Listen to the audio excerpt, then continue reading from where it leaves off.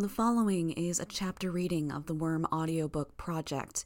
Please support the original author at parahumans.wordpress.com or by donating to his Patreon at patreon.com/wildbow. Arc 26, Sting, Interlude 26A. Theo exhaled slowly. He hadn't realized he'd been holding his breath. Inhaling again, the smell of shit and blood was so heavy on the air it choked him. His suppressed cough was almost a grunt, almost a gag. His eyes returned to the two blood-stained spikes that had been stabbed into the wall. It was a space where Nilbog had been crucified, apparently. Something dangled from one of them. A tendon, maybe a vein, or a strip of meat. The Goblin King had been torn down with enough haste and enough force that some part of him had been left behind.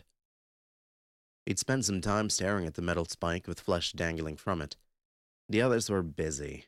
It made sense to take the time to strategize, to get equipment and gear in order, familiarize himself with every tool and technique the squad of Cabes had on hand.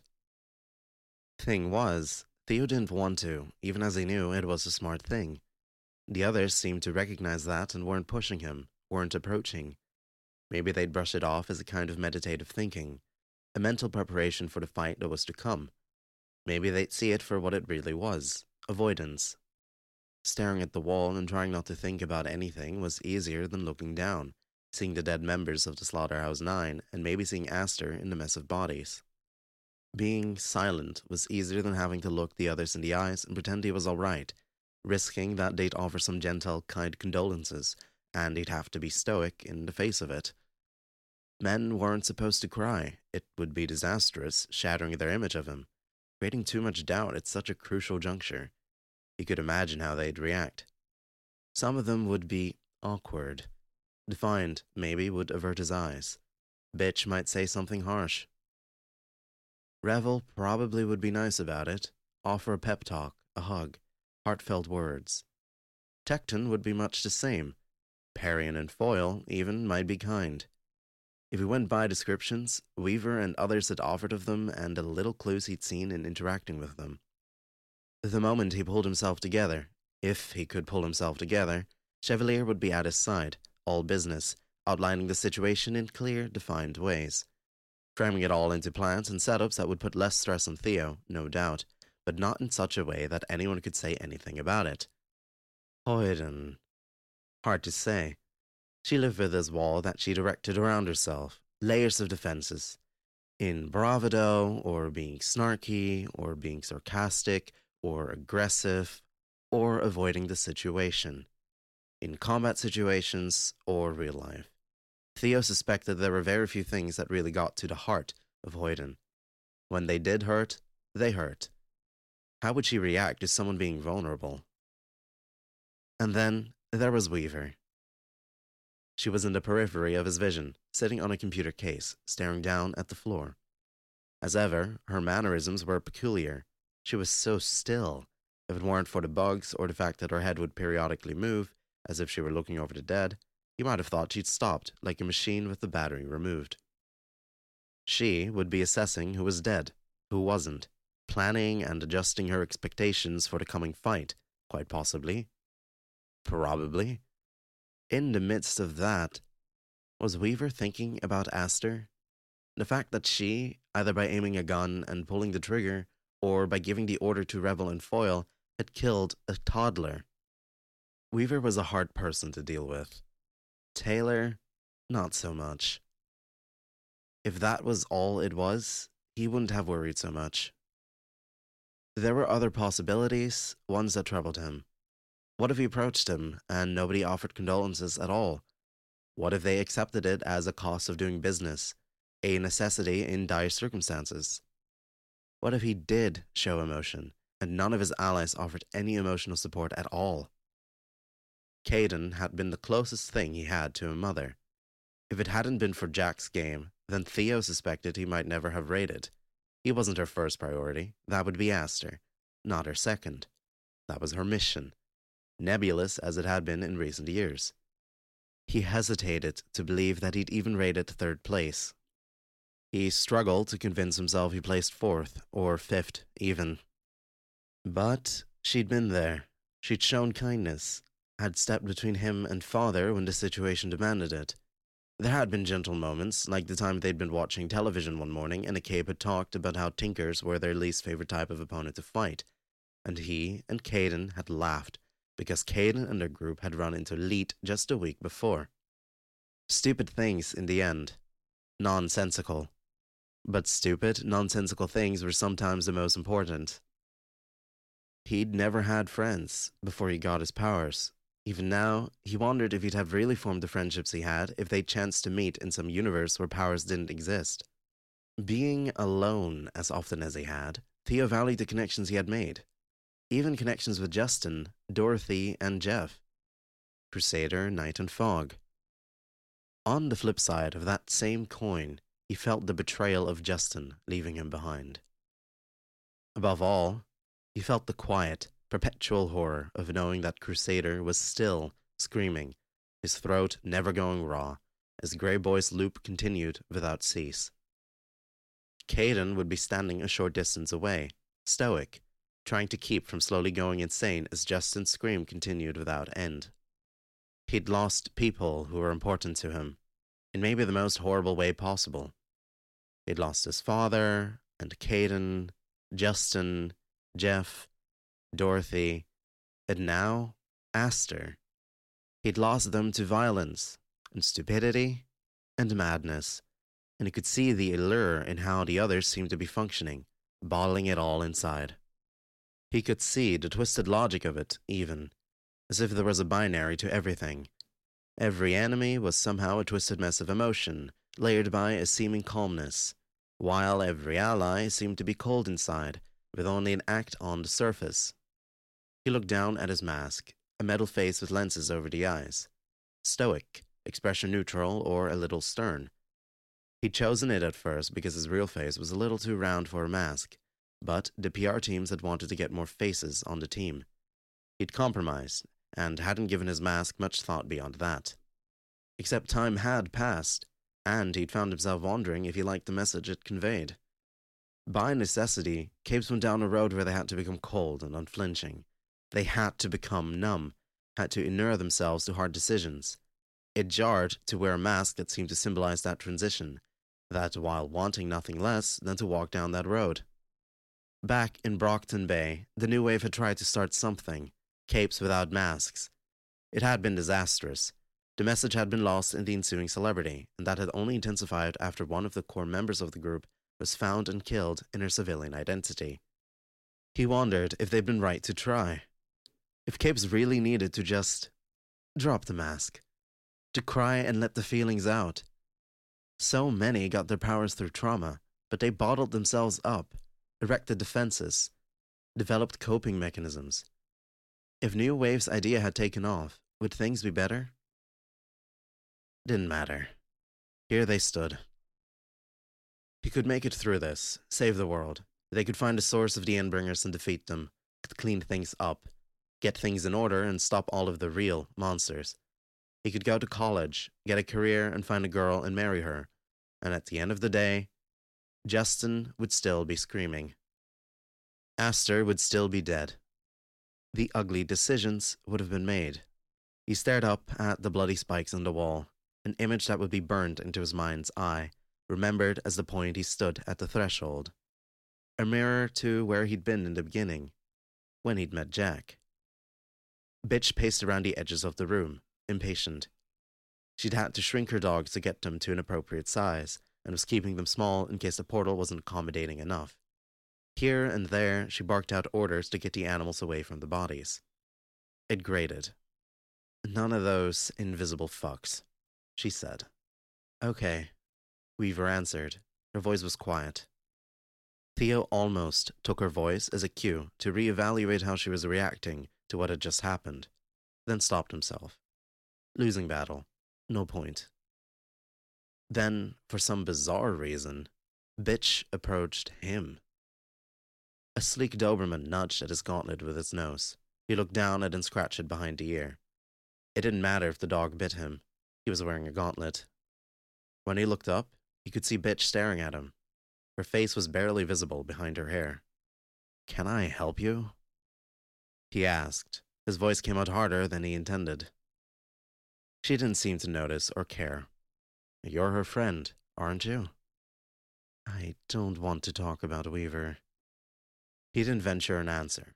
He couldn't say yes, not honestly, but he suspected Weaver had a different answer to the question. You're both acting different. I can see it. Kind of warranted in this situation, he said.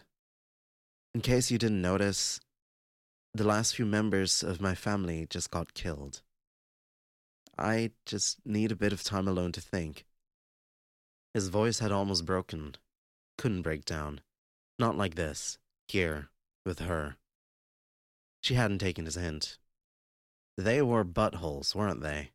Purity and her gang. The Nazis. The dog nudged his hand again. He gave it a more intense scratch before answering.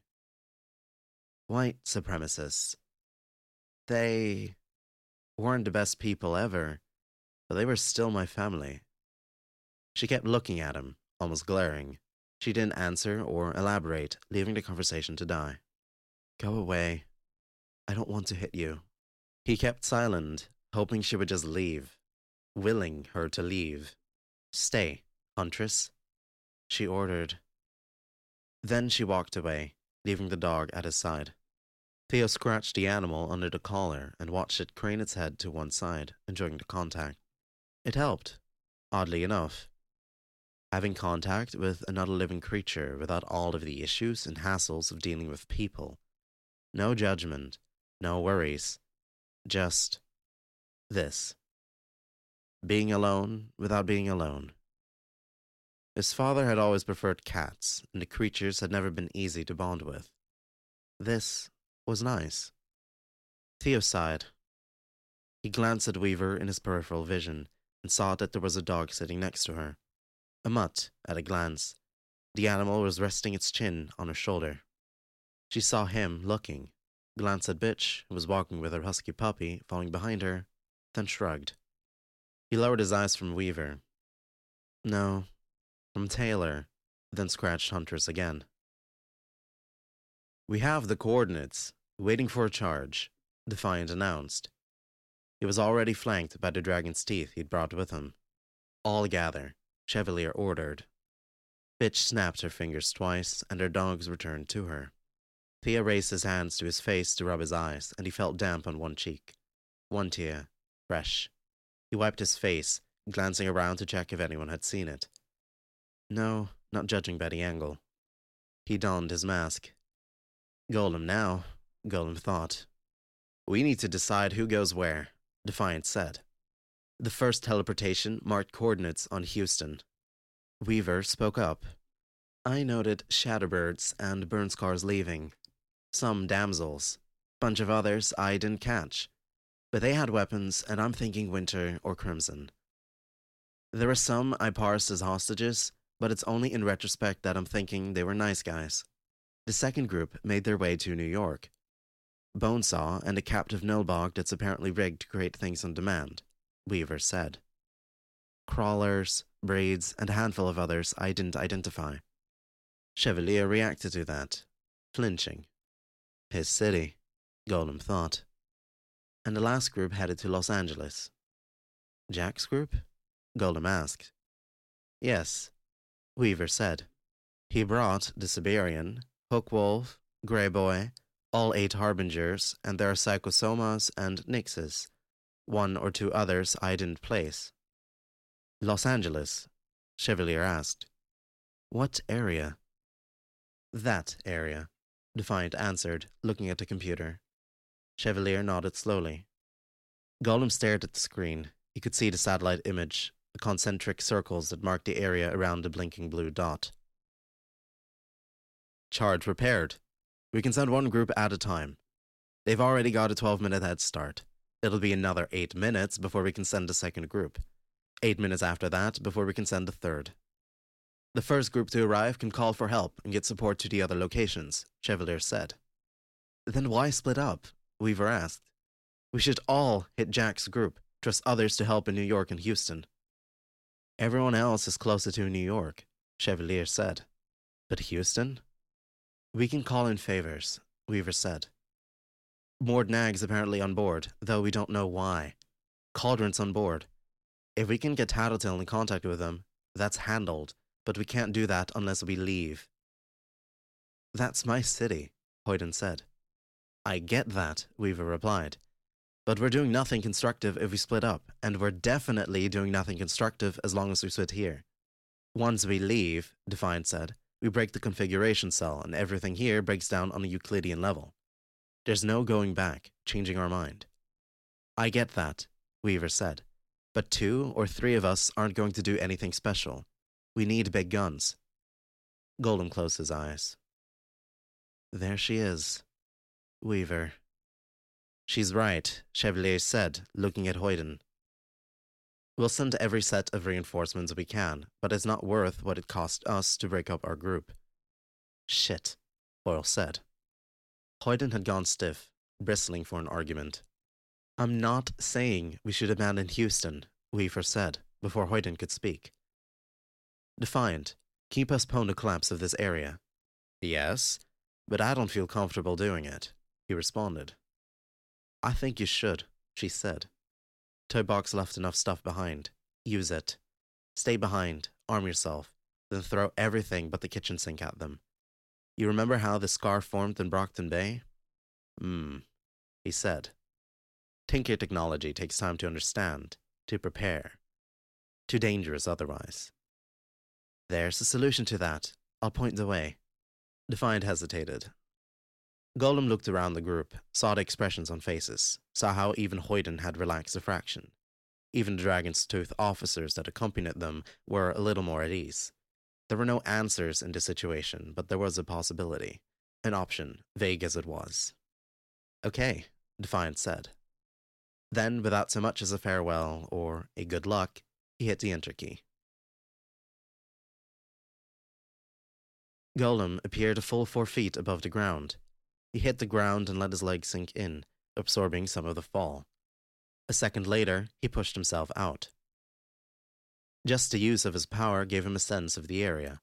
Touching the pavement gave him a sense of how all of the pavement around him was organized. It had been folded into itself, folded around, thinned, thickened, bent at right angles. Looking around, he could see how the buildings had been altered. Textures had been removed. Similar materials blended into one another. Everything fortified, thickened, weaponized. All around him, the buildings were like tombstones. Windowless, angular, all expression and human touches removed from them. Spike-studded corners and blocked alleyways, crisscrossed in front of doors and carpeted pathways. Some were metal, others camouflaged. They'd figured out how to fight Tohu and Bohu during the Los Angeles attack. The trick was responding quickly, stopping them before Tohu had her masks and Bohu managed her influence.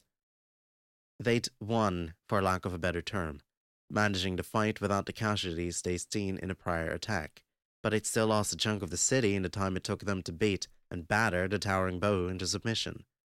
Now Santa Fe Springs and all of the neighboring districts were uninhabitable, due to the traps that riddled it, the way the infrastructure had been completely and totally compromised. Easier to found a new habitable area than try to fix this, routing new pipes and power, managing traps both subtle and blatant. Those same traps would be a problem here, but they weren't entirely incapable. They'd dealt with this before. Bitch's dogs grew abruptly, sending blood and bits of flesh and bone everywhere. HQ, come in, Chevalier murmured. He continued to speak, delivering the information about Jack and the target areas. Area's empty, Weaver said. A trap, Golem responded. Has to be. Has to be. Why else come here? Hoyle asked. Nick's illusions, Tecton said. He doesn't know we're aware of who he brought, so he set him up to stall us. Nick's. Her gas is concentrated into solid shapes that move at her will. Break that shape and it becomes a cloud of poisonous gas. Not that easy, Weaver said. Maybe he knows we know, and it's a double bluff. Harian, Weaver asked. Harian nodded. She unfurled the bundle of cloth from her back, then quickly shaped it into a roughly humanoid shape. A moment later, it was stomping ahead, forging the way. Golem fell in step beside Tecton. Every footfall on his surface concentrated his awareness, informing him of every surface of a matching material in the area.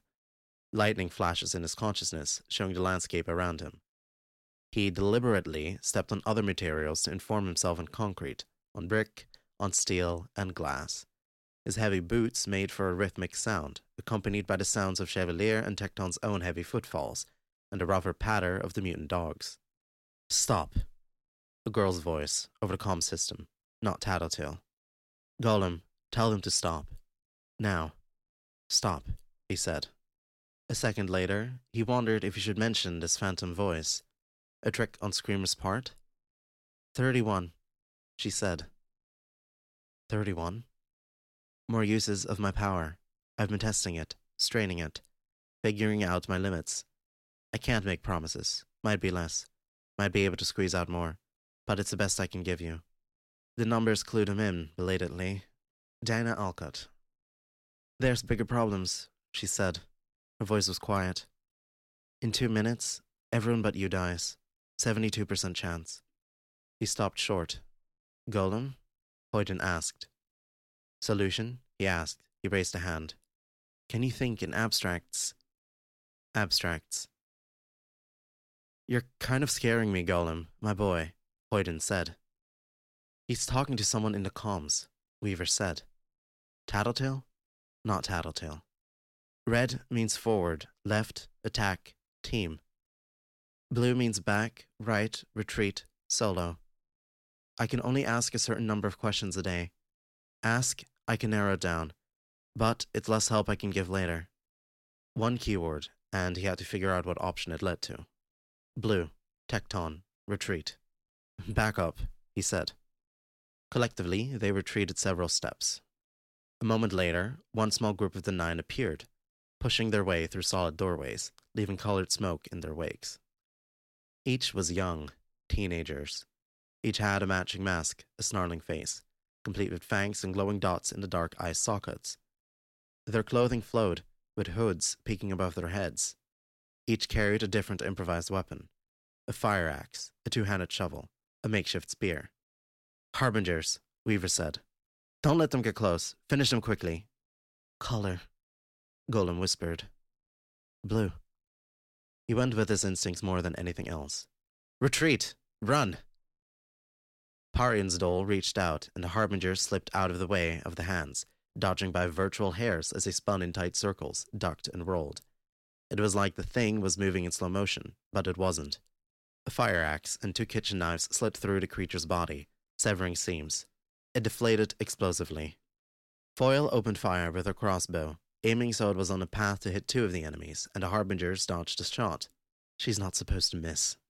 Tecton shattered the ground, but it didn't make the slightest difference. The Harbingers didn't slow down. They turned to run, belatedly. Hoyton and Chevalier held their ground as others mounted dogs or took flight.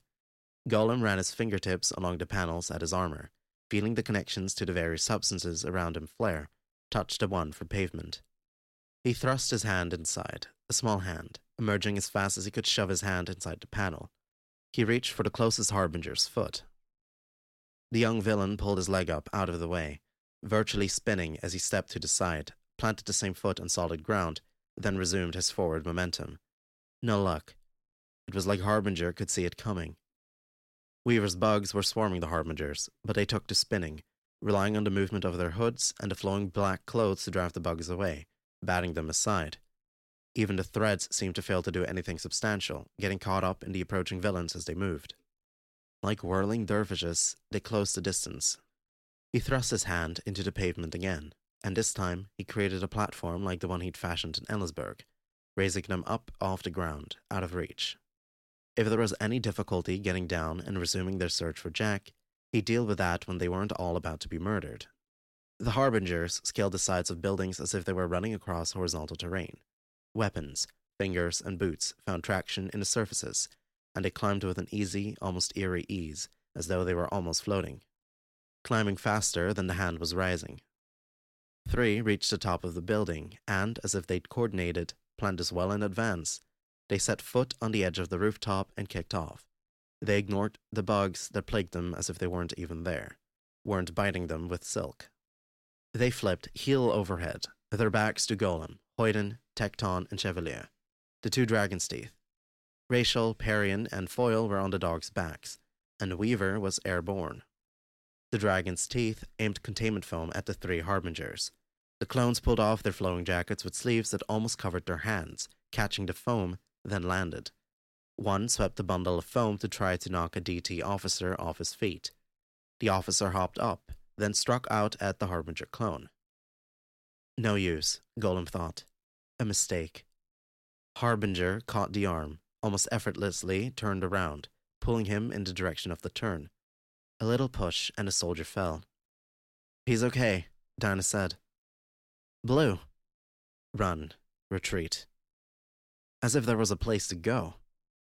Two attacks struck in concert, a kitchen knife and a fire axe, and a heavy piece of Tecton's armor was decimated, one gauntlet ruined. No use. One more landed on the heel of the hand. Revel opened fire with a dozen orbs, but the enemy avoided them with an almost casual ease. She reprogrammed them, altering the orb's properties, and this time they homed in on their targets. The harbingers dodged them, used to change trajectories to lure them into nearly striking the DT officer and Chevalier. She stopped, hanging back. Chevalier swung his sword, pulled the trigger mid-swing to shoot at one harbinger that stood on a fingertip of the reaching hand platform. Both attacks missed.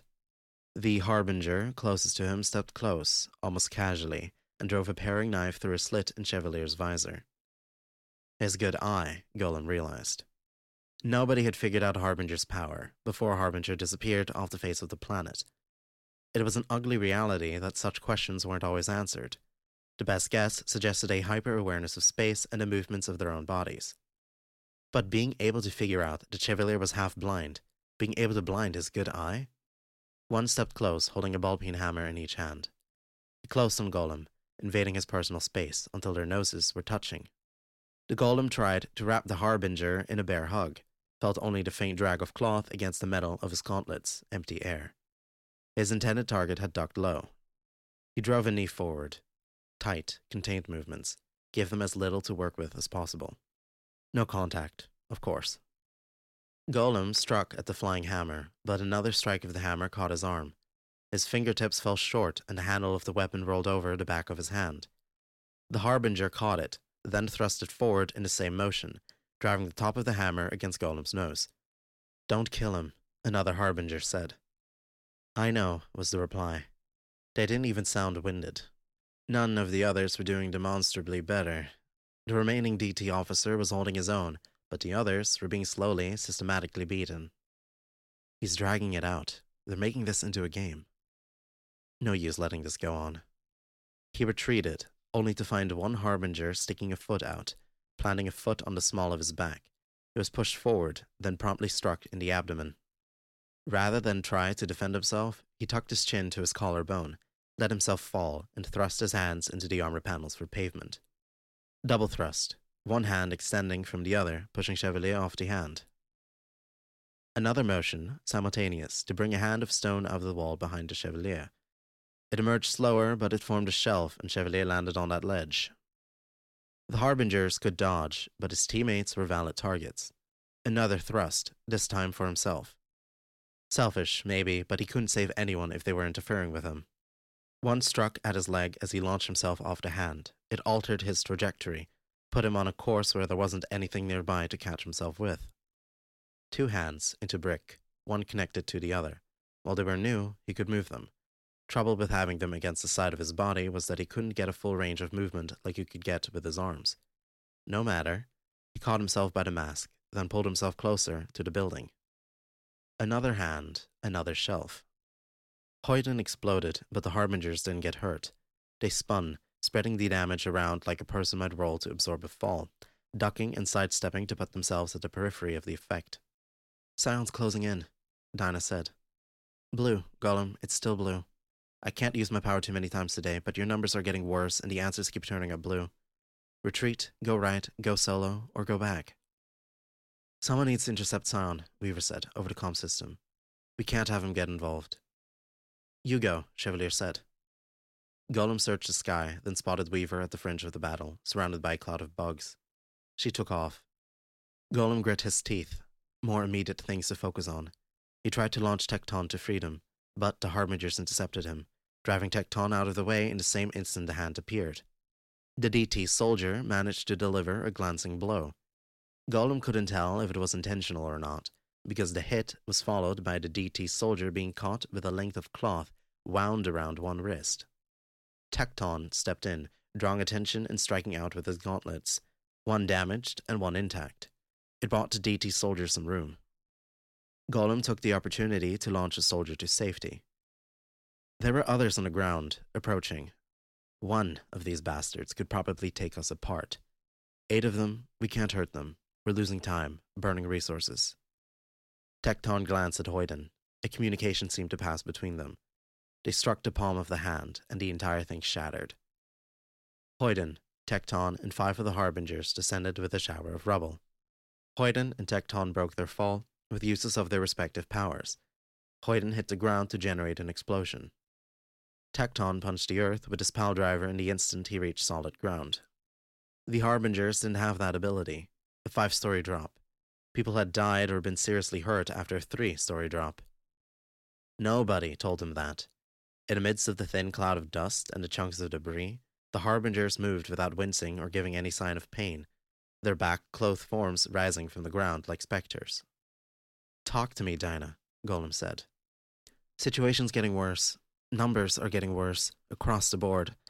I'm not asking any specific questions, but I can sense it. Just the big picture. It's not working. Blue. Backwards, go right, retreat, solo. What's that last one?" "Abstracts. Nothing specific. It's only as meaningful as it helps you come to the right decision." He stared at Hoyden and Tecton, surrounded by the 8 Harbingers. "If I leave, how does that change the numbers?" "Success. Chances for Tecton and the others? Better than they were." This was hell, Golem mused. This was the nightmare that had driven Weaver from her home city, drove her to surrender. The right path, but goddamn did it look ugly. He bit his lip, then formed another pair of connected hands to launch himself skyward. He reached the apex of his flight, then created a shelf to land on. He did it again, and this time the shelf he created was just at the edge of the roof. He stepped over onto the rooftop, then broke into a run. "Saving Tecton, red or blue?" "Golem, we didn't get the chance to go over this earlier, but you need to know. I can't ask that many questions. I've been saving my power for the last big confrontation. Tatatel said this is the time to act. I used my power twice to answer big questions earlier today. Another 3 to figure out who I needed to talk to. And that told me, I'm the best partner for you? Right now? Yes. Listen, 26 questions left. We haven't even found Jack. I can't figure it out." He stood on the rooftop, then extended his arms out to either side. She couldn't read his mind, so it was only identifying options. Everything to the left of his nose was blue, everything to the right was red. Red or blue? Now. Blue. 25. "Jack's to my left," he said. He turned 90 degrees. Again. "Blue. My power's getting fuzzier." Scion. He looked up at the sky. Weaver, with her swarm, was there, forming a great wall across the sky as if to draw attention to herself. Scion was approaching, a ray of golden light streaking across the overcast sky above. Scion shut down precog abilities. He felt something knot in his stomach, an ugly feeling, ominous. "Let's get as much use out of it as possible, saving Tecton and the others, red or blue?" "Red, 23. He hesitated. "It's not me going back?" "No, I don't think so. I just asked and it said no." "Break it down." "Attack, left for blue. Group, forward for red." Again. "Golem, we can't waste questions like this. Please. Red." Group or forward, he thought, assigning colors to each option. Again. "Blue. Somewhere between 80 and 90% chance. I'm going blind here, Golem." Group. Group, but not returning to join the others. He went with his gut. "Tattletale, are you listening?" "Yes?" "Reinforcements, call in the big guns." "With Jack close, that's against the quarantine." "Dinah, does it improve our chances, everyone's chances, as far as this end of the world scenario?" "Yes." A lot. She sounded genuinely surprised. 20. Cauldron's refusing aid, Taratil said. They said it's because Sion's presence is blocking their clairvoyant. They're lying. High above, Sion reached a stop, hovering in front of Weaver, who hung in the air in turn, using her flight pack. Golem tore his eyes away from the scene. He glanced down at the street where Bitch, Parian, and Foil were reinforcing Tecton and Hoyden, backing them up as the Harbingers approached. One Harbinger threw something, and the dog dropped like its heart had stopped. He shook his head. He could watch forever, but they were better served by having him elsewhere. The sooner he got Jack, the better. Jack is southwest of my location, he reported, heading off solo on precog advisement. He bolted, running. His power bridged gaps between buildings. He set his foot down on a corner of one rooftop, then vaulted himself over a trap that he sensed just a foot in front of him. His landing jarred it into motion, provoking a deadfall, a slice of building that toppled and dropped onto the narrow street below. Another hand broke a row of spikes that lined the edge of another rooftop. Once he'd been fat. Once he'd been out of shape. 2 years and a mission had given him the chance to remedy that. He wasn't conventionally fit, still had a bit of stockiness to him, but the fat was gone. He had muscle. Running with Weaver had made this doable. 20 more precog answers. Numbers if I stay on the rooftops. 20 to 30% chance of injury or being taken out of action. If I'm on the ground? 50-something. 18 questions left. Her numbers were getting less accurate, the picture of the situation cloudier.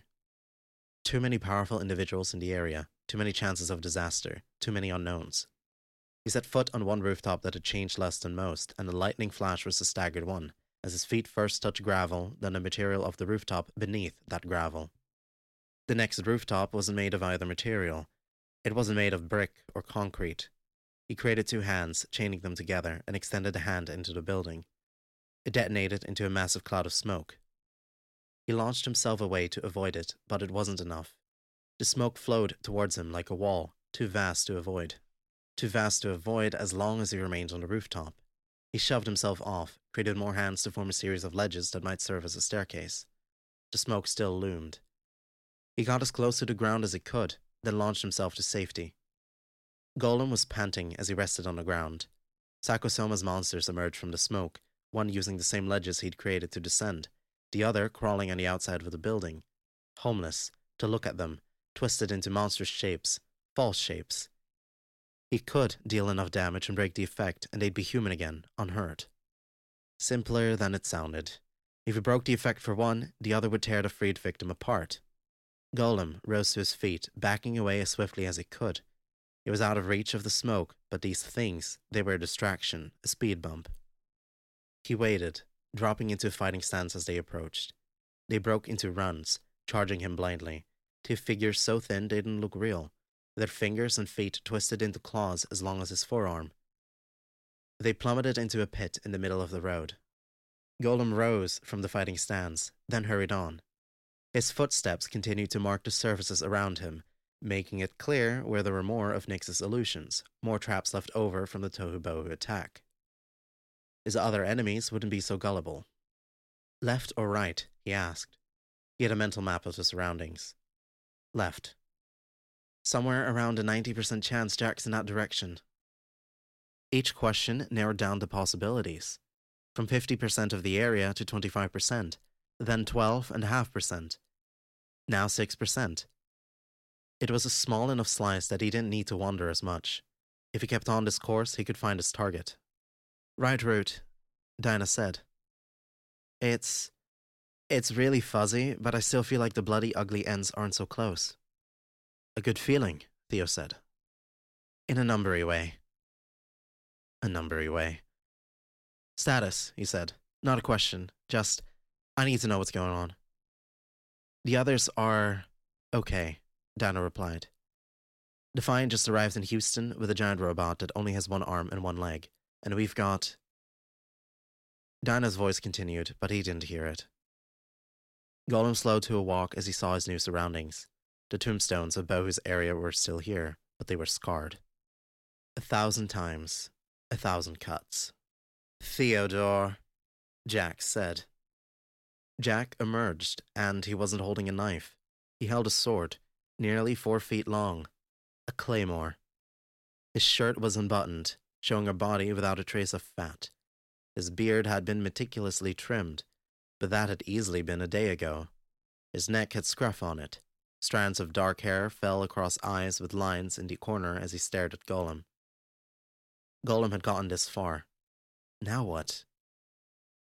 Jack let the blade's point swing idly at calf level, pointed off to one side. Cuts gouged the road's surface. Theo let his fingers trace the panels on his armor. Steel, iron, aluminum, woods, stone. His second sense marked various items in the surrounding area that were made of the same substance, even marked the trap off to his left, but it didn't touch any part of the sword. "All on your lonesome," Jack said. "Yes," Theo answered, sounding braver than he felt. His finger touched other panels. Brick, asphalt, concrete, porcelain. The sword remained out of his power's reach. He'd put so much stock in being able to disarm Jack. With each contact, he felt the accompanying flashes, tried to put together a mental picture of his surroundings. Two false building faces, just a little ahead of him. They had to be Nick's maid. If he advanced, she'd break the illusion, and he'd be surrounded in a noxious smoke. At best, he'd pass out. At worst, he'd pass out and wake up to permanent brain damage and organ failure, or being in the clutches of the Nine. Jack let the sword swing, and Golem tensed. The blade didn't come anywhere close to pointing at him, but Jack's power cut shallow gouges into the surrounding brick, stone, and pavement. "Alone," Jack said, again. "Because of you," Golem thought. He clenched his fist. Tears were forming in his eyes. Ridiculous. Wasn't supposed to be what happened in this kind of situation. Jack, in turn, smiled slowly. "Quiet. I was thinking that after all this time, we could have some witty banter. You can scream your fury at me, curse me for killing your loved ones. Then you do your best to tear me apart." "No." "Oh," Jack smiled wider. "Show mercy, then. Walk away from the fight and show you're the better man, rather than descending to my level.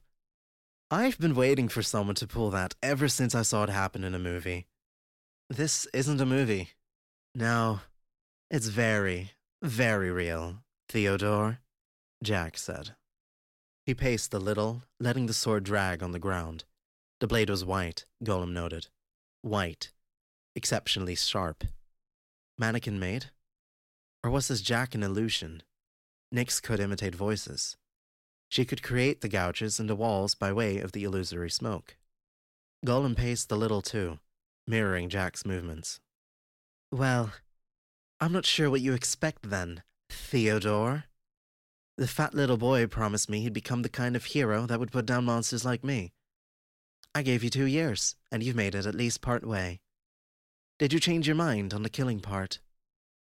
"No, I will kill you." "So tough, so brave, all of this from thee." "Stop talking, Jack. You're not that clever. Not as sharp as you like to think. You talk to me about keystones. Bullshit. You're a sad, pathetic killer with delusions of grandeur." Jack's smile dropped from his face. He held the claymore with one hand, the blade's point touching the ground, and spread his arms. His unbuttoned shirt parted, showing the whole of his bare chest and stomach, showing himself to be vulnerable, exposed. "Then do your worst, Theodore, because if you don't, I will." "Dinah," he whispered. "With you. Greyboar isn't near. Nyx and Hookwolf are. 15 questions. I had to use one to help the others." He nodded slowly. "I don't like the illusory building faces. Too much poisonous smoke was needed to make that sort of thing. It had to be multiple Nyxes working in concert. They'd be close, probably." Which said nothing of the other threats that loomed behind the fog. Psychosoma's creations? Golem reached up to his gloves, then tore off the protectors on his knuckles. They fell to the ground. Beneath were spikes. "Nice touch," Jack said. Golem spread his arms. "What do you—" "Red." Mid-sentence, still talking, he let his arms fall, driving them into panels at his side. Jack hopped back out of reach of the hands, seizing his sword. He drew it back. Blue. Golem created another hand, not to catch Jack, but to catch the blade. It had backfired, if anything. The hand caught the tip of the blade, but the sword slid free of the grip and flew around with more force. Golem leaped back, letting himself fall, and let his feet slide into the pavement. 2 boots rose from the ground, shielding him as the slash caught the surface. Weaver's lessons. Catching the enemy off guard by any means necessary, rolling with the punches, or rolling with the effects of the enemy's attack. Had to use Dinah's ability, divide everything into 2 equally viable actions so he wasn't caught off guard. Still prone, still shielded and out of sight, he reached into the ground with both hands. 2 hands, flattened, jabbed for Jack's leg, stabbing at ankle and calf. Jack backed away again before they made contact, slashed again. This time, the slash caught a section of Golem's armor that was sticking out of cover. The cut made a mark nearly a foot deep in the ground, but it served only to split the pauldron in half. A section of metal fell to the ground. He created 2 connecting hands of pavement, then whipped them to throw the section of pauldron at Jack. The trajectory suggested it would fly a little to Jack's left. Golem jabbed one hand into the ground, and the flattened hand stabbed out from the spinning piece of metal, extending as the projectile flew. Jack ducked, but Golem was already thrusting his other hand into the earth. It jutted from the hand he'd created, doubling the length in short order. More of a crude boomerang in shape than a chunk of metal. It only clipped Jack, just barely. Clever boy, Jack said. You... Stop talking, Jack, Golem responded. For Aster. For Caden. Even for the others. He thrust his hands into the ground, repeatedly, and he stabbed at the underside of Jack's feet. He leaped back out of reach and swung his sword the instant he touched ground. The action cut through the remainder of the shield Golem had raised, but it also kept Jack in one place. He caught the underside of Jack's foot. Jack stumbled as he pulled himself free of Golem's grip. He reached out to stab out with 2 interconnected hands, the same technique he used to launch himself. But Jack evaded it, slid out of the way, almost as if he knew the strike was coming. Golem moved to get into position to strike again, and realized in a moment that it would take too long. He was crouched, still, his hands remained buried, and Jack was already drawing his sword back. He couldn't mount a defense in time. He braced himself. With luck, his armor could take it. The attack didn't come. No, Jack laughed instead. His icy blue eyes were fixed at a point beyond Golem. Golem chanced to look over his shoulder. He saw a figure dropping out of the sky, trailed by what looked like a comet's trail of black shapes. Weaver. The course changed as he flew away, using the bow who warped buildings for cover. And where she'd been, just moments ago, a dull grey light hung in the sky. Scion, trapped in Grey Boy's time well. Jack's laugh rang through the area. The figure inside moved, but only barely. The bell trapped powers within. Caden's lasers wouldn't exit the area. Crusader's duplicates wouldn't be able to wander beyond the well's limits. And Scion didn't appear to be any different. I'm sorry, my boy, Jack said. Golem whipped his head around. Jack had backed up a short distance. Jack chuckled, as if he still found something funny about the situation. Well, I'm disappointed. I'm not sensing it, your killer instinct. I'm prepared to finish you, Golem said. You're prepared. Maybe, but not practiced. No, I don't see this going anywhere interesting. It's about the ripples. You remember our conversation? Theo nodded slowly.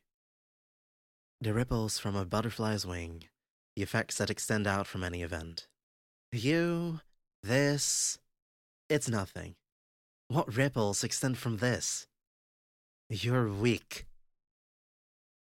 That, Jack pointed at Scion, trapped in the sky. Golem chanced another look. Nothing had changed. Scion remained fixed in place. That interests me. He climbed to his feet, eyes on Jack's weapon.